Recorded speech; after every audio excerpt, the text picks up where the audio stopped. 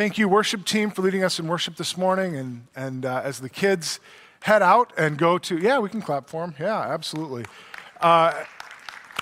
Thank you.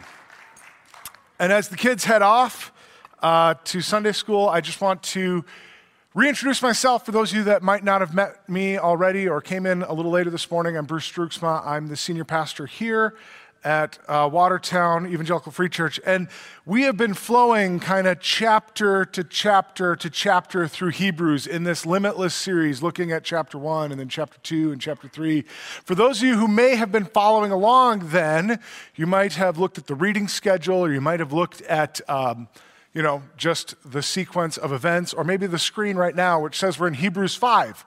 And I would encourage you, if you have a Bible, whether that's a digital device or a paper one or whatever, to turn to Hebrews 5, but also for those that maybe were really paying attention, last week, you may have noticed that I ended before the end of the chapter. We've kind of been covering the whole segment of each chapter, and you might be asking yourself, why did he skip those last couple of verses, right? Why did he skip I'm sure several of you were debating this around your dinner tables this week, just, really like, man, what is his deal? Okay, none of you noticed. I'm aware of that. But we skipped a couple of verses, and the question is why? Well, we've talked about pushing into God's word, about who wrote it and how we don't know and how that's okay that we don't know and how we can wrestle with that. Well, I would encourage you as well to remember that as we talk about God's word being inerrant, without error, that doesn't pertain to, and maybe you've heard me say this before, the chapter numbers or the headings that your Bible is put in. Like those were added later by people, and people make mistakes, and this is a spot where I'm going to stand and say, as the one who gets to decide what passages we're doing in the sermon, I think they got it wrong. I think chapter 5 should have started 2 verses earlier in chapter 4. And you can, if you really are passionate about this concept, I will, come to my office this week, we'll get some coffee, we'll wrestle it out, we'll debate. But I think it should have started with the last couple of verses. I think it should have, verses 14 and 16 of chapter 4 should really have been the first 3 verses of chapter 5. That's my personal opinion. And so we're going to do it that way this morning. We're going to look at those verses first. And so I'm going to start by reading the first word of verse 14, therefore. Therefore, which a little hint I learned in college, whenever you see in Scripture the word therefore, you should stop and ask yourself, what is it there for? Why did they? Because they're referencing the stuff they've already covered. Therefore, we need to pause and ask, why is it there? What is it there for? And I think it's there because he is shifting. The author is shifting their focus. They've established throughout the first few chapters the humanity of Jesus and the necessity of him being human. And they're making a shift here in the book. They're making a shift. And so the author is going to unpack a little bit where we've been. And I thought it's appropriate that we do the same thing. Let's unpack a little bit where we've been. And so we'll look back at the last few weeks and say, therefore, since God's plan is limitless, we need to remember that Jesus came as the Son of God to fix our broken world. That's where we were, chapter 1. Our God, his plan is limitless. Chapter 2, therefore, since God's holiness is limitless, we need to remember that Jesus came as the perfect, fully God, fully man sacrifice for our sins. Therefore, since God's faithfulness is limitless, we need to remember that God is faithful despite our lack of faith. And therefore, since God's grace is limitless, we need to remember that our faithful God has given us his undeserved favor. And I think the author is about to unpack all of these things. And we've talked about all these attributes of God. We've talked about who God is. Therefore, and he's going to kind of give us not only where we've been, but where we're going kind of as this transition. And again, if I could step even further out into, theological no man's land, at the risk of having angry letters show up in my inbox tomorrow, I would even maybe tweak the next verse 14. Because I think he's unpacking, the author, where we've been, and I think pointing to all the things we've talked about. And so I'll read it correctly later. I'm going to read my translation first. Therefore, since our faithful God has a perfect plan to use a holy sacrifice of grace, let us hold firmly to the faith we profess. That's how I would say it if I was writing it to you. Now, I'm not the author of Hebrews, and he wasn't writing it to you, but that's how I would say it. Instead, what the author says is this: therefore, since we have a great high priest who has ascended into heaven, Jesus, the Son of God, let us hold firmly to the faith we profess. For we do not have a high priest who is unable to empathize with our weaknesses, but we have one who has been tempted in every way, just as we are, yet he did not sin. And here, I think, is our thesis statement for this morning. Verse 16. This is where we're going. This is the transition. Let us then approach God's throne of grace with confidence, so that we may receive mercy and find grace to help us in our time of need. Let us approach the throne of God's grace with confidence. Because this morning we're going to talk about how our access to God is limitless. Our access is limitless. We are getting an upgrade. Maybe you have gotten an upgrade recently. Maybe you upgraded your phone. Maybe you upgraded your internet. Maybe you upgraded your car. Recently, our family, I talked about this, upgraded our vehicle from a minivan to a 12-passenger van. We got an upgrade. That's the idea we're getting here, is we are getting an upgrade. And anytime you get an upgrade, our access is being upgraded. Anytime you get an upgrade, it's wise when you're considering whether you take this upgrade to evaluate the old system, the old way, the old vehicle, the old access, and then go, is this one really better? And so our author is going to unpack not only the old covenant, but the new covenant. I can almost hear, maybe if you remember back, some of you who are, my age and older, to before there was streaming services, Netflix and Disney Plus and et cetera, et cetera, et cetera. When it was 2 a.m. and you couldn't sleep and you went and turned on the TV, you inevitably got like the OxyClean infomercial guy. And what was the phrase they always said in those infomercials? But wait, there's more. Not only are you getting 1 bottle, you're getting 2, but wait, there's more. We'll also throw in this piece of junk you don't need, right? But wait, there's more. I can almost hear that tone, that excitement, that energy in our author. There's more. Your access has been upgraded. It's not the old access anymore. You've gotten an upgrade. So all in all, our passage this morning is rather short. It's not super long, but don't let its brevity fool you. It is dense. It is full of information. Again, I won't have time this morning to unpack it all, so I'd encourage you to read through it on your own. Trust the Holy Spirit to speak. Listen to God's word. But it's deep. And so we're going to do our best to look at some of the things in it this morning. And the first thing I want to do is, like I said, we're going to evaluate the old system. We're going to look at the old covenant access through the high priest. The old way of doing things was the high priest. That was our old access point. That was our old way of doing it. And so our author starts there with that focus because the audience of Hebrews knew that system. That system was ingrained in them. This idea that we talked about a couple of weeks ago about going to the temple regularly to make a sacrifice. This was the old covenant, the old way of doing things. And sometimes we get so stuck in a rut of the old way that we forget to think that there might be a better way. We start doing things the same way, and we think there's no better way to do it than the way I'm currently doing it. And how many of us have had that where we think we're doing it the best way, and suddenly somebody shows up and goes, there's a better option.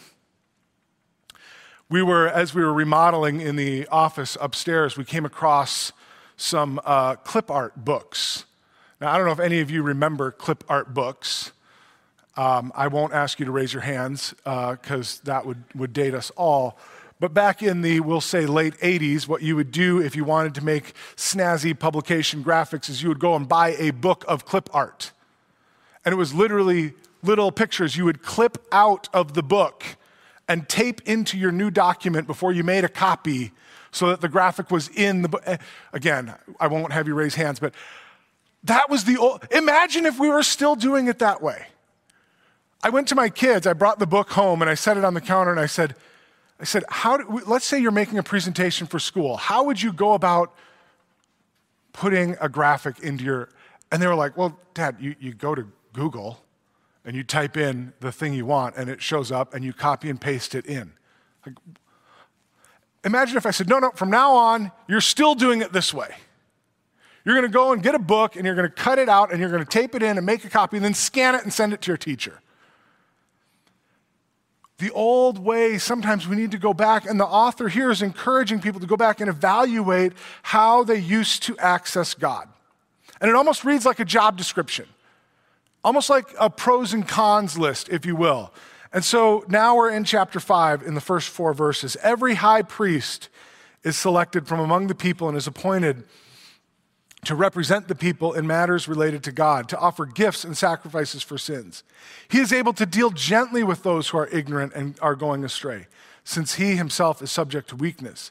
This is why he has to offer sacrifices for his own sins, as well as for the sins of the people. And no one takes this honor on himself, but he receives it when called by God, just as Aaron was. This was the way. This was the only option. And so the author is kind of talking about who this high priest was and how they got to be there. And there's really 2 things that they're going to highlight about the old system, the old way, as we evaluate the way we used to access God. And he starts with the selection of the high priest. How did they select this person? How did they pick this person to be the high priest? Before we get at the root of what they did, how did they get there? And it's bookended with 2 ways that the person is selected. Right at the beginning of the passage, there's part of it, and at the end of the passage, there's another part of it, and both are significant. It starts with their human lineage. They are selected from among the people, right? Among the people.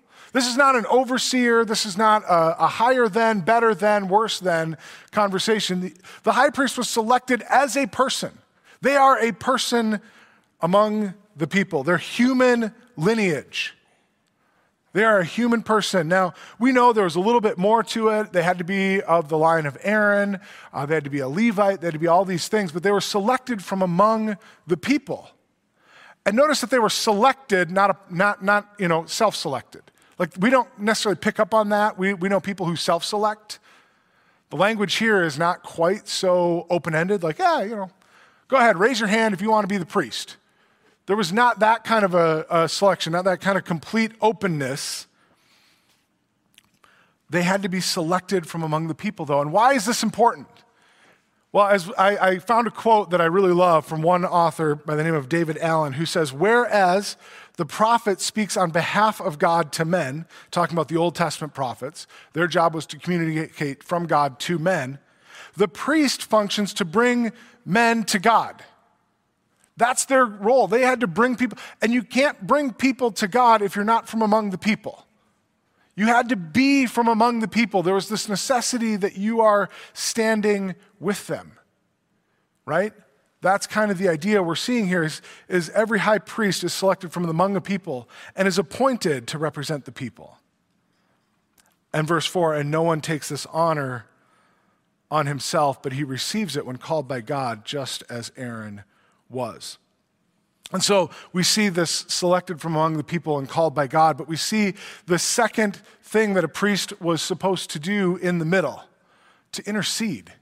Their role is this intermediary between God and man. We didn't have full access to God. We had to go through this priest. If you were alive in Israel before the death and resurrection of Jesus Christ, you had to go through somebody. You could not access God straight away. You needed this intermediary. You needed somebody to stand in the gap. You needed this person. And there's a balance to be struck in the human priest, right? They need to be among the people, and therefore they should have some level of humility. I am among the people. I'm one of you. I'm not better than you. But they also need to hold to a standard. They were held to a higher standard. And we can all relate. We all have people that we know in our lives who don't do this well. They don't strike that balance well. There are times in my life where I don't strike that balance well, where somebody crosses an imaginary line that I have deemed uncrossable, and therefore they're out. And we can do that spiritually, and we can do that socially, we can do that relationally. You have crossed the line, you're out, right?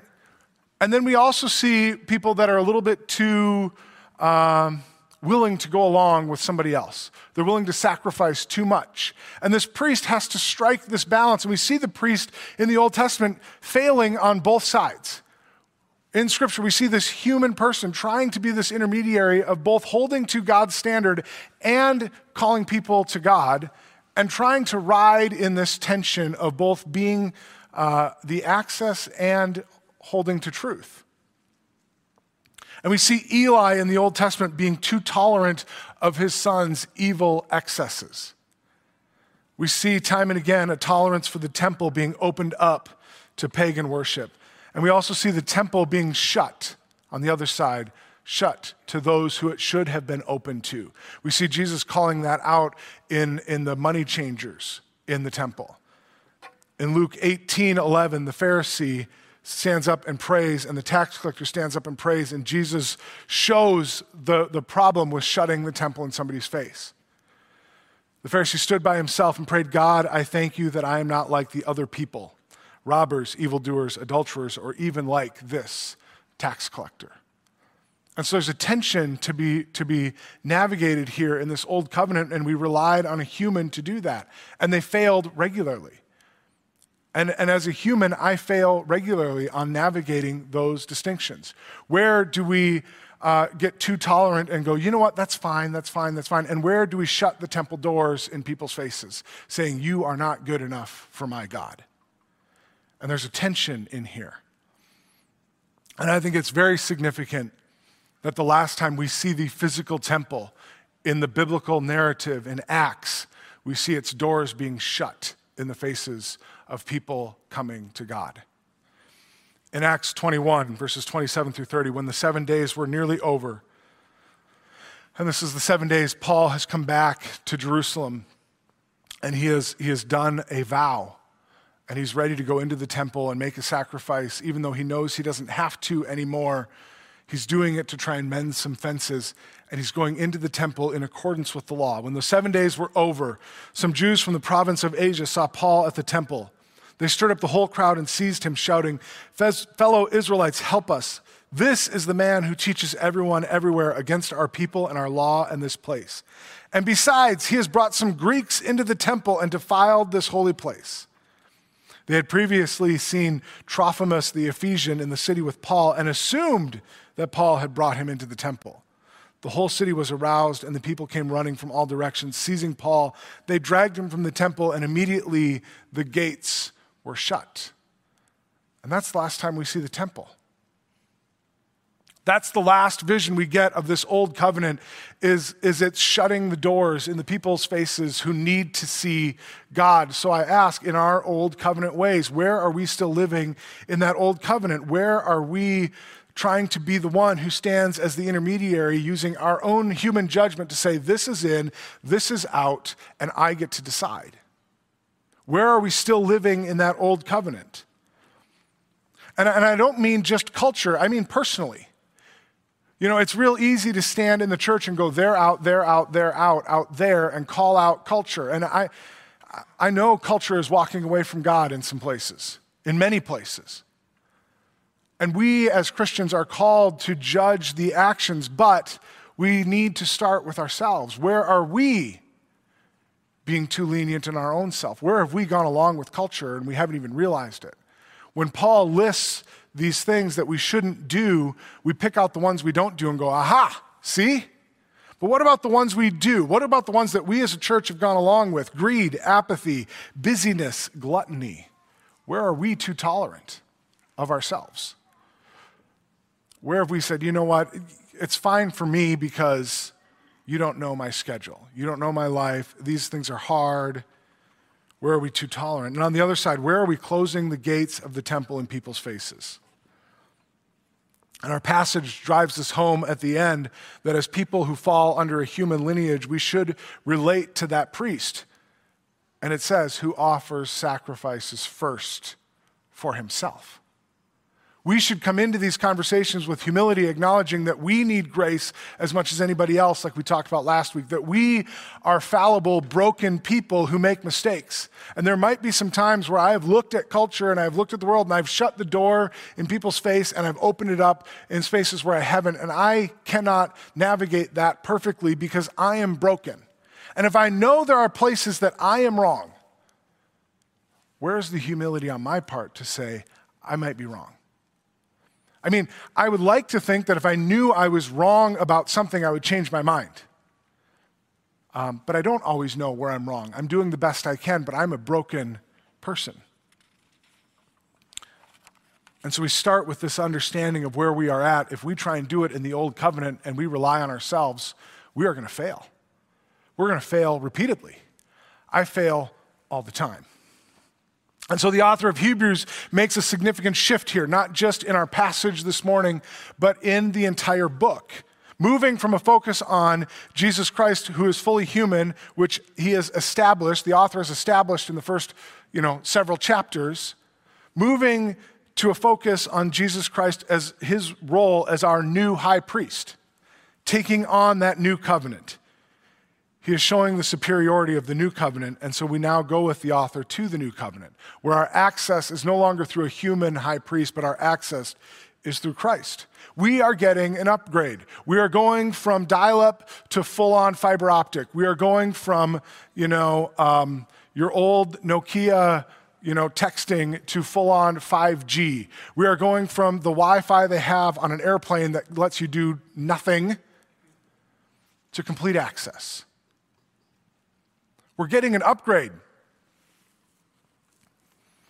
And that is why we now have this full access. When Jesus dies, there's a reason that the temple curtain is torn in two, from top to bottom.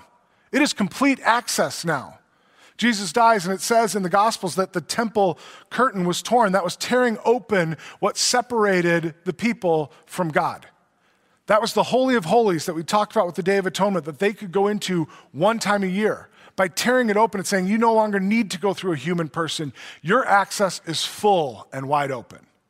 We've gotten an upgrade. Verses 5 through 10. In the same way, Christ did not take on himself the glory of becoming a high priest, but God said to him, you are my son. Today I have become your father. And he says in another place, you are a priest forever in the order of Melchizedek. During the days of Jesus' life on earth, he offered up prayers and petitions with fervent cries and tears to the one who could save him from death. And he was heard because of his reverent submission. Son though he was, he learned obedience from what he suffered, and once made perfect, he became the source of eternal salvation for all who obeyed him, and was designated by God to be the high priest in the order of Melchizedek. And so the same criteria that we use to look at the high priest, the author is going to look at with Jesus, but we're going to see the significant upgrade. The same criteria, the selection of Jesus. He lists the selection of Jesus, but it's fundamentally different.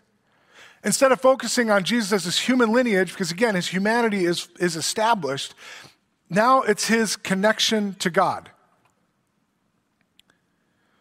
The start of our focus here is the selection by God. With the human high priest, the role was from among the people was first, and here it is different. Here his selection by God is first. It's his first qualification. And then the author moves to the lineage, reverses it.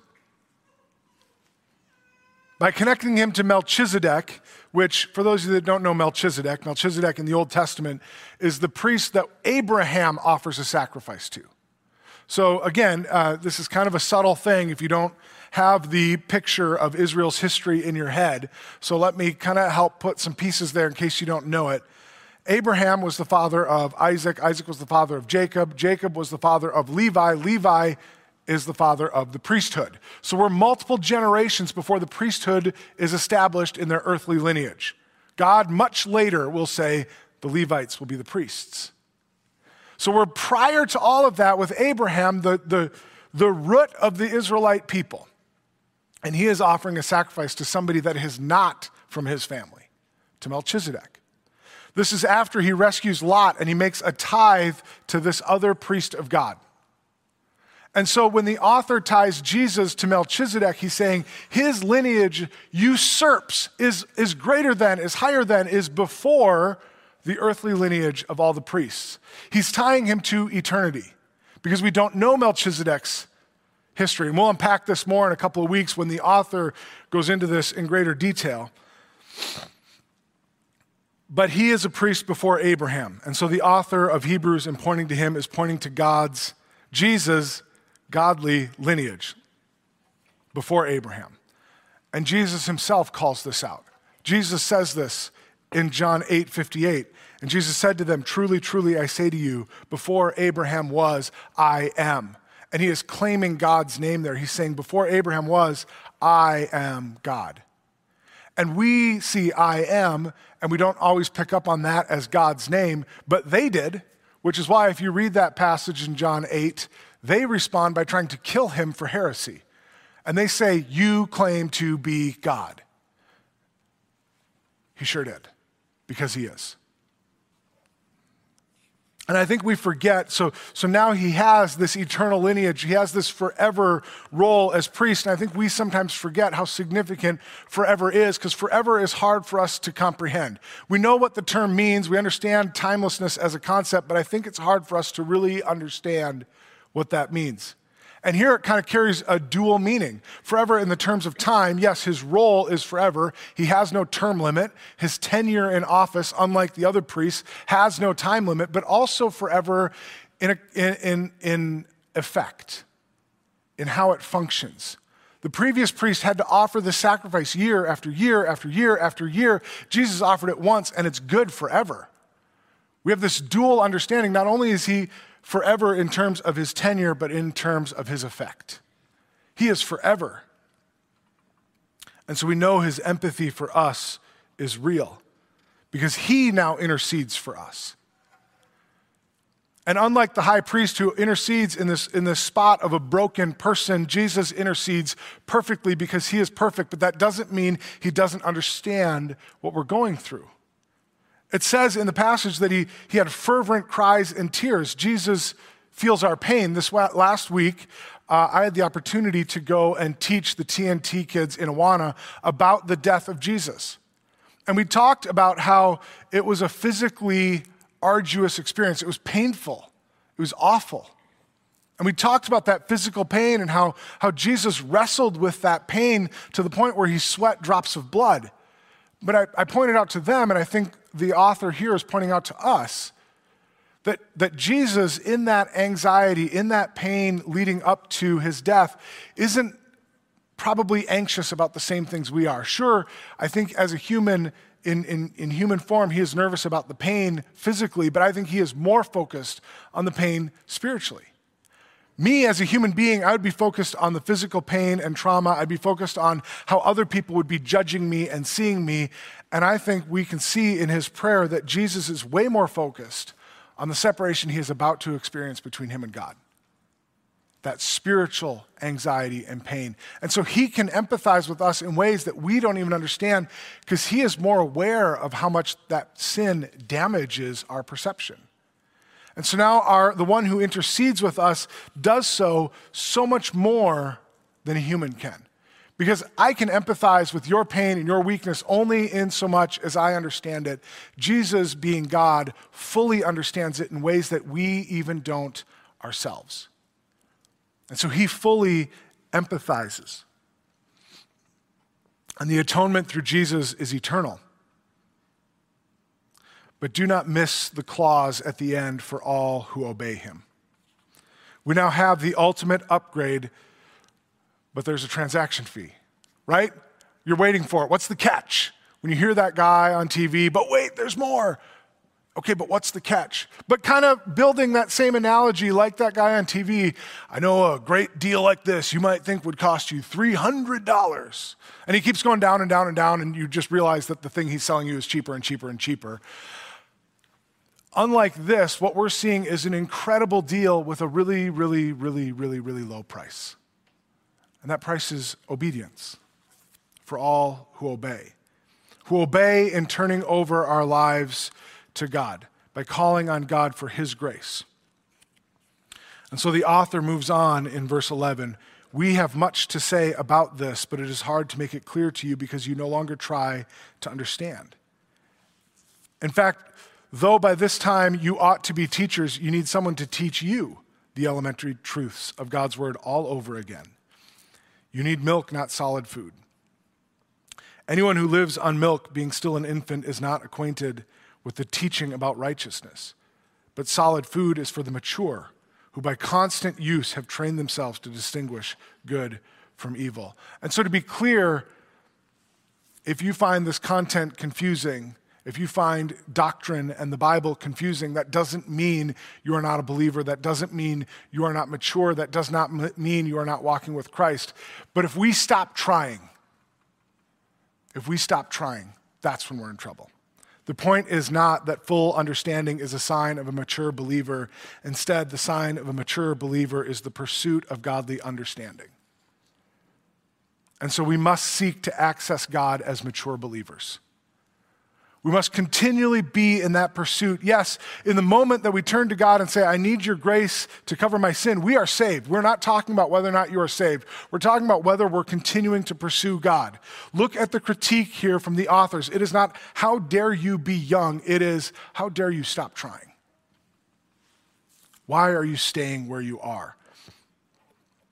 The author chides them for no longer trying to understand, not for not knowing. What that means for us is that it is about becoming more and more like Christ here on earth, not about whether or not we receive salvation. We know salvation comes through grace, through faith alone, period. And so we hit that moment where we go, I have put my life in Jesus' hands. I trust him to pay for my sins. But if we stay there, we are not pursuing God. And we need to continue through the rest of our life, keep taking the next step and the next step and the next step. If you have a little baby born in the hospital, they come in, right? The doctors come in, and in the first few weeks, they check over that baby, and they're looking for basic things. Can they keep themselves warm? Can they feed themselves when offered food? Are they able to breathe on their own? These are the basic requirements. And then as that baby gets a little older, there's a little bit more expected of them. You know, to the point where, okay, they need to start rolling over. They need to be able to sit up and hold their head. Imagine, though, that we stopped there. That was all that was expected of anybody for the rest of their developmental history.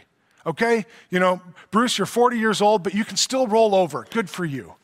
That's all we expect out of you. You can coo, you can, keep yourself warm, and you can eat food when it's offered to you. Great job. Great job. That'd be ridiculous. Eventually, a baby that only does that gets the critique, failure to thrive. We expect physical development to continue throughout our life, and we don't expect a 3-year-old to act the same way as a 6-year-old, but we do expect movement. And that's what the author is saying here. Where are you moving? And he is critiquing the Hebrew audience. The audience of this book is being critiqued for their failure to thrive. They walked through the door of grace and said, we have salvation, we're good. We're going to stop here. We're not going to continue to try and understand. We're not going to continue to try and access God as mature believers. We're content with this base level access that we got. And there is so much more for us to pursue. This learning and growth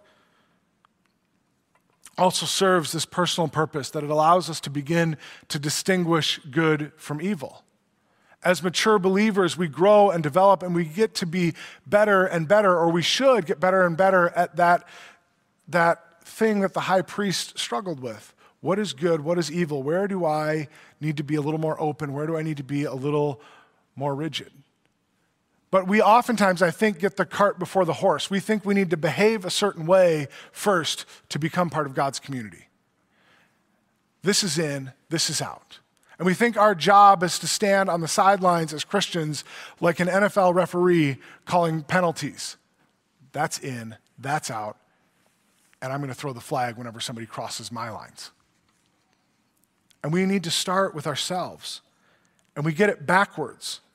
Romans 12:2, do not conform to the pattern of this world, but be transformed, talking internally by the renewing of your mind. Then you'll be able to test and approve what God's will is, his good, pleasing, and perfect will. Our goal in judging between good and evil is not to stand on the sidelines. It's to be able to look at ourselves first and say, where am I not pursuing God as a mature believer? Where am I getting too far in front of where I should be? And then to look around and say, where do I need to call out things in others and in the world? But where do I need to make sure that I'm keeping the doors of the temple open to those who would find God and not expecting them to be at the spot I'm at yet? Now, I'm not going to tolerate them sitting there where they are, but as they come in as a new believer, I'm not going to look at that infant believer and say, why are you not running when they haven't even learned how to roll over? But I'm going to walk along with them as I walk and pursue God, and I'm going to try and pull them along as we all pursue God together.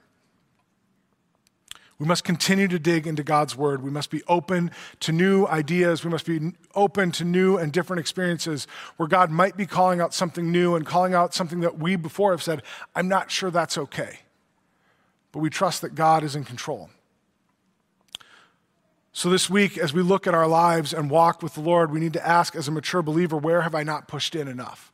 Where have I not investigated enough? Where have I just ruled something out because I don't like it and it makes me uncomfortable? And where might God be asking me to push in and take the next step in my personal walk? To go, this is deep theology, but I need to push into it.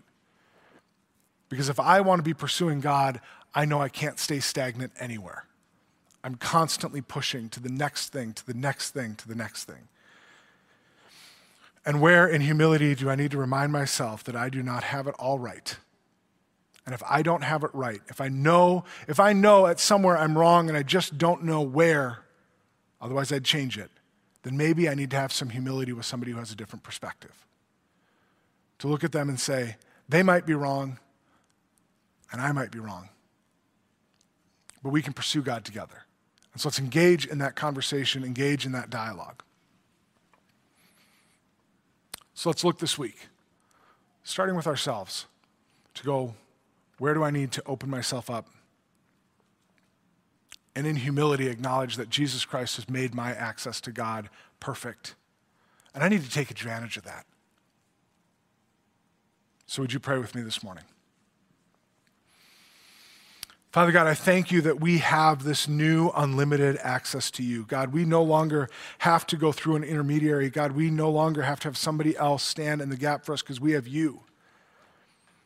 So Lord, help us remember that it's not up to us, it's up to you. And so God, can we in humility continue to pursue holiness, God, that we can take the next step, whatever it is, to become more and more like you. God, to not stay stagnant where we are and to not expect other people to be where we are. But God, to walk that path together wherever we're at, to take that next step. And God, I confess that for me, there are times where I'm too quick to throw the flag. That's out. That's in. This is okay, God. So Lord, would you forgive me of the times where I have called out things where you have been moving, God, and would you forgive me for the times where I have not said something that should have been said. Lord, give me and give us as a church the wisdom to engage in the culture of this world, but God, give us also the wisdom to engage in how you're moving in our own lives. I pray this in your name. Amen. Before we end this morning, just a couple of real quick things to bring to everybody's attention. We do have upstairs through the remodel a bunch of office supplies. If you're looking to take some of those home, go up there and check it out, see what we have. If you can use it before we just get rid of it, I would encourage you to go look at that. This Wednesday, as we talk about pushing into things, pushing into new things, maybe new ways to encounter and experience God, we are doing Ash Wednesday this Wednesday as part of our Wednesday night dinner. Come check that out as a way to kind of engage in our larger church history and community as we come into Lent and Easter. Also today, Craig has some donuts upstairs. If you're interested in having a conversation about the emergency response team, I would encourage you to go up there and talk to Craig about that. I would also encourage you, sorry, I know this is a lot, to mark your calendars for the game feed coming up. That's a great opportunity as we talk about opening the church up to new people coming in. That is a great opportunity to invite people in where they will hear the gospel and have an opportunity to respond. So I would encourage you to put all of those on your calendar. That was a lot. I know that. Please check your email for more information on any of those or talk to us after the service. As we end this morning, we end with Numbers 6, verses 24 through 26. The Lord bless you and keep you. The Lord make his face shine on you and be gracious to you. The Lord turn his face toward you and give you peace. Have a great week.